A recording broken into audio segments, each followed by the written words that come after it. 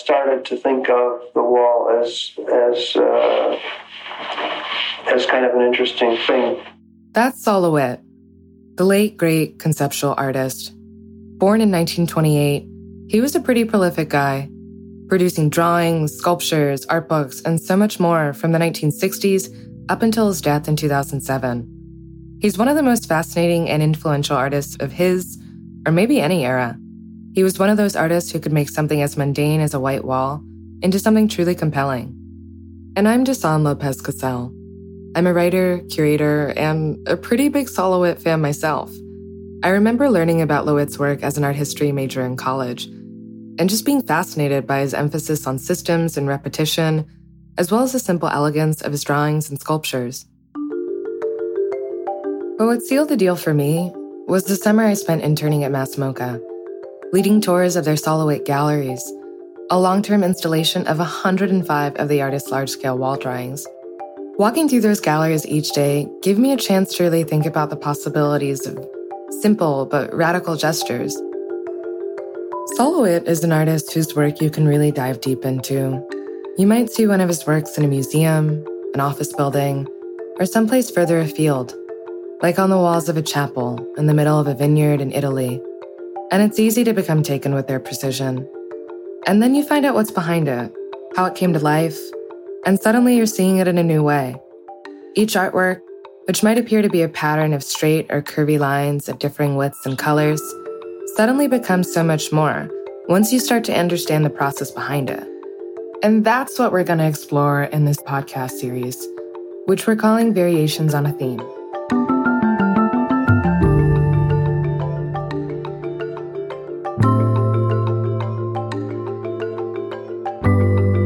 We'll look at some of the key themes in LeWitt's body of work, then explore how other people have responded to them in all sorts of fields, incorporating his influence into their creative work and pushing it forward.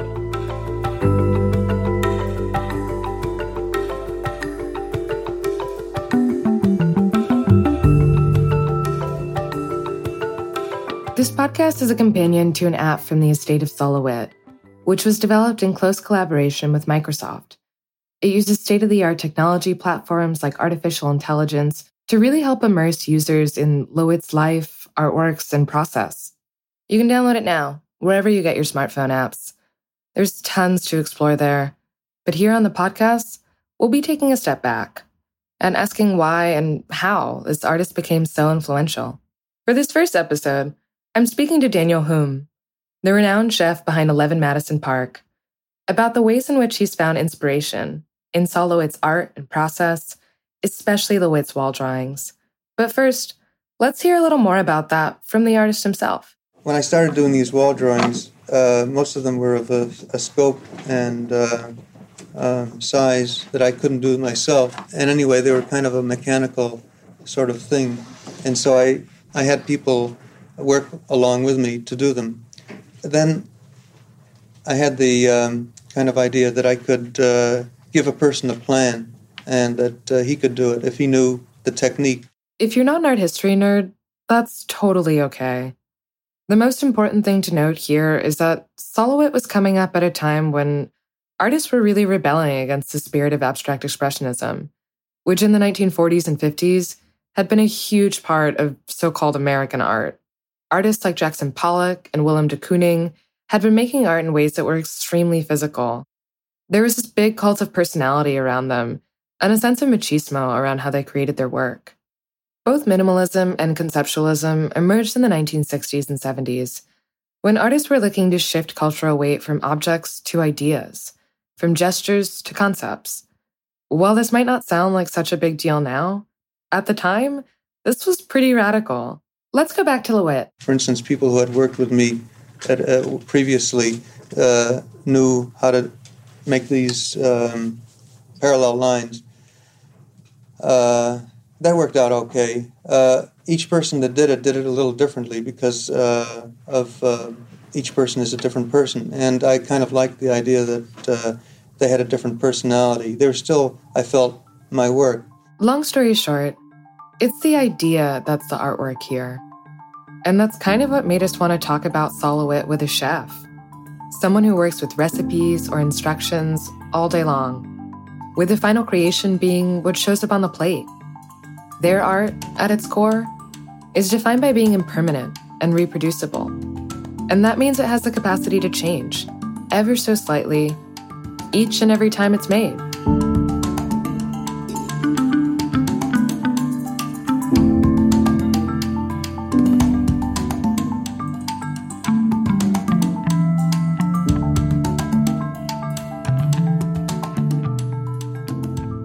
Eleven Madison Park is one of the world's great restaurants. The name is its address. It's on the ground floor of a historic building on the east side of Madison Square Park, in Manhattan's Flatiron District. You go for an ambitious and at times theatrical multi-course tasting menu, prepared in a kitchen led by the chef Daniel Humm. He's received 3 Michelin stars and 2 James Beard Awards for his cooking there, which, if you follow fine dining, you'll know means that's kind of as good as it gets. But if dishes like their famous lavender and honey glazed duck, or black truffles and celery root cooked in a pig splatter, are the star of the show, then the art featuring prominently throughout the restaurant is the brilliantly cast supporting act. You actually enter the main dining room by stepping over a sculpture by the artist Daniel Turner, a minimalist slab made of pots, pans, and stove parts from the restaurant's old kitchen, melted down after the last renovation in 2017. That renovation really brought visual art into focus. Throughout the space, you'll find works from contemporary artists like Rita Ackerman, Olympia Scary, and Rashid Johnson. And then there's the Sol LeWitt, wall drawing number 768, which covers the walls of the restaurant's private dining room. Just imagine being completely immersed in a brightly colored, abstract work. I'd absolutely recommend looking it up.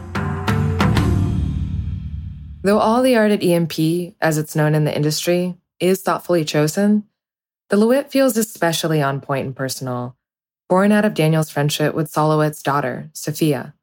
Here's Daniel. When she had dinner here, she said, my dad would have loved to be part of this reincarnation of 11 Madison Park. Speaking to Daniel over Skype from the restaurant's dining room, I could see why Sophia saw her father's art as a natural fit for the space, and also why Daniel feels such a strong connection to LeWitt. There's some pretty undeniable parallels between what's happening in Daniel's kitchen and what LeWitt often cooked up in his own studio.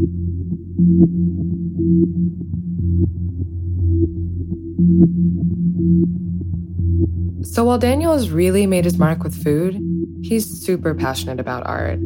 He has been ever since he was a young boy in Switzerland, and he's made sure it stays a big part of his life, even as cooking became his craft. Every city I would go to, I would make sure I visit the museums or the foundations of certain artists, or I just started to see the world through art as well as food. It wasn't until Daniel moved to the US as an adult that he really discovered LeWitt. After some years cooking in San Francisco, he landed in New York in 2006 to take over the kitchen at EMP. He saw LeWitt's work at institutions like the Albright Knox in Buffalo and Dia Beacon in the Hudson Valley. And he says he was mesmerized. I really wanted to learn as much as I could about his work. And it's been a gift that's been keep giving.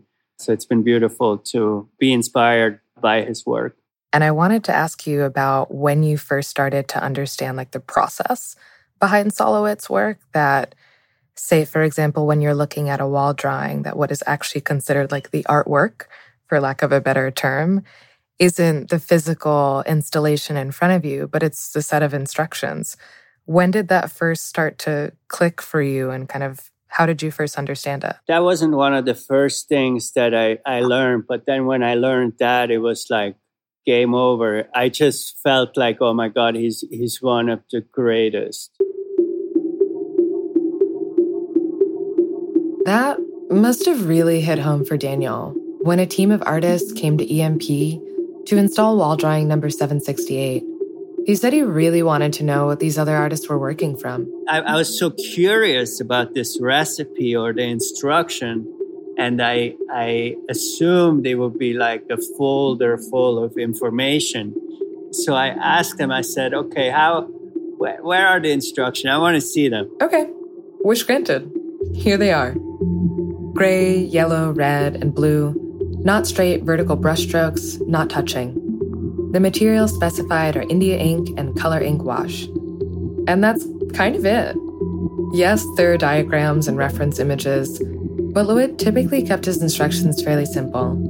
While he'd note line types and materials, a certain amount of interpretation on the part of the drafter was always an essential part of the work. And that mode of making, it really clicked with Daniel. And in that way, I feel like my food sometimes is very precise, and we measure exactly where things are on the plate. And then we have other plates where it's much more free form and much more light in that way. So I feel the work of Sol LeWitt very much resonates with me. And then, of course, we write the recipes, and I do need a team of people who will make these things day after day and based on these recipes, so the work can live on a daily basis. So it's very similar to Sol LeWitt's work. I love this. That a recipe, a set of instructions that leads to creative execution, lets that creative thing be alive. It makes the idea the art, less so the thing on the wall or the thing on the plate. It's pretty easy to see why this is important in cooking. Ultimately, you need to eat what's on the plate. But as it applies to visual art, it's part of what draws Daniel to LeWitt, particularly in the context of his restaurant and his own spin on fine dining. And I believe making it less precious, taking the pretension out of it. You can touch them, if something happens to them, it's not like this precious thing. And, sometimes people are curious about it, people touch it, or even like someone gets close to it with their chair. And it's not a big deal because the work itself on the wall, we can repaint it. And it's not such a precious thing. I think he changed the game by that alone. Beyond the obvious parallels between instructions and recipes, Daniel is also a big proponent of minimalism, both in art and on the plate. LeWitt was a major figure in that movement, which included contemporaries like the artists Dan Flavin, Eva Hesse, and Agnes Martin. I asked Daniel about how that spirit influences his cooking. As someone who is not a chef myself, I'm wondering, could you give me a little bit of like a crash course in what you mean when you're talking about minimalist cooking? What I try to do with my food is always to honor the ingredients. Whatever I do to an ingredient, I want to highlight that ingredient in the highest form. To be honest, like at my early stages, some of my plates would have 8 different things and 10 different techniques and crispy element and the this and the that. And I just wanted to show the world everything I've learned, in one plate. And it actually worked. But as time went on and as I reflected on the artworks that I have such strong feelings about, I realized that if I could have a dish with just 2 ingredients on it, and I could impress the world just as much, then that would be the highest form. So I think as you grow as a craftsman, as an artist, your gestures become stronger, your conviction becomes stronger. You can actually get to a place where you can make an impact with a very minimal thing. My first dish where I really felt like that I did it for the first time was probably only 4 years ago. I spent 25 years learning about adding things, adding skill and adding knowledge. And now I'm feeling like I'm unlearning and undoing. And I'm probably going to spend the next 25 years trying to take away rather than adding. And the taking away has been much more challenging than the adding. So what's guiding him through that process? Daniel tells me that there's a bit of a system behind his cooking these days, a set of guiding principles that help him do more with less. And I came up with sort of 4 fundamentals for my cuisine. Number 1, it was beautiful. Visually is important. Number 2, it's delicious, which I always believed in, that no matter how interesting it is, in the end of the day, it has to be delicious. number three, it was creative and it moved things forward. It added something to the dialogue of food. And then number four, it was intentional. There is a story to it. There is a reason for being. I feel like Sol LeWitt would be very on board with this. I don't want to oversell this, but this made me think a lot about LeWitt's emphasis on systems, and in his eyes, the possibilities they offer. Case in point, the four main styles of lines, which would become foundational to his wall drawings. Vertical lines, horizontal lines, as well as diagonals from left to right and right to left.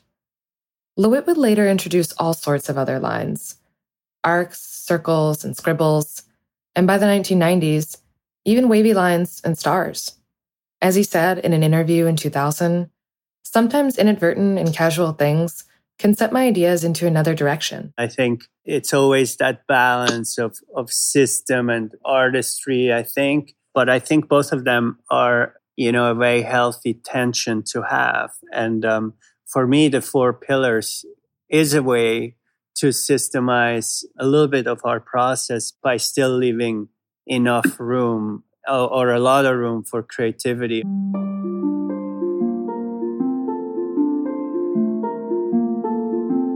I want to get back to this idea of inspiration. Beyond the influence of LeWitt's process, there's also something very visceral about sharing space with this incredible artwork. And that experience of walking by it every day, that makes a difference.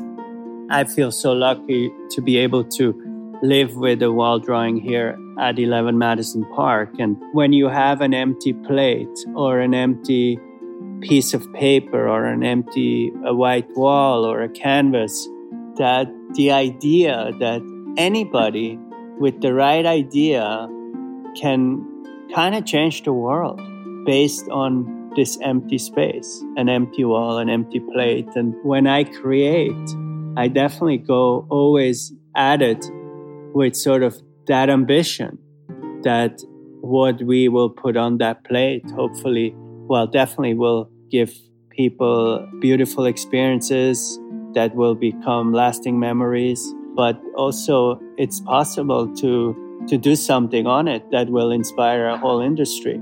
And so that inspires me to no end. And seeing that wall drawing on a daily basis gives me that confidence that it is possible. Big thanks to Daniel Humm for speaking with us. I wanted to mention, this interview was recorded during the summer of 2020, when 11 Madison Park wasn't open for business as usual due to COVID-19. During the pandemic, the culinary team has taken on a new focus, repurposing the kitchen into a commissary, which provides meals for frontline workers and other New Yorkers in need. If you want to learn more about the work that 11 Madison Park and their partners are doing to address food insecurity, both during and beyond the pandemic, check out rethinkfood.org.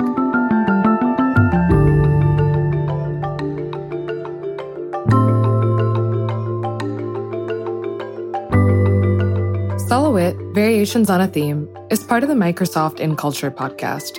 Follow us or subscribe wherever you're listening now. This season is written by producer Jordan Rothlein and me, Desan Lopez Cassell. This episode was edited and mixed by Nat Wiener and features original music by Angular Wave Research. Very special thanks to the estate of Sol LeWitt and to Lindsay Avier, whose research on Sol LeWitt has been integral to this project. This episode features a clip from Sol LeWitt on his work, an artist talk given at the New York Studio School on February 10, 1971. The audio recording appears courtesy of the New York Studio School of Drawing, Painting, and Sculpture. Sol LeWitt, Variations on a Theme, is a production of Microsoft in collaboration with Listen, a sensory experience company in New York City.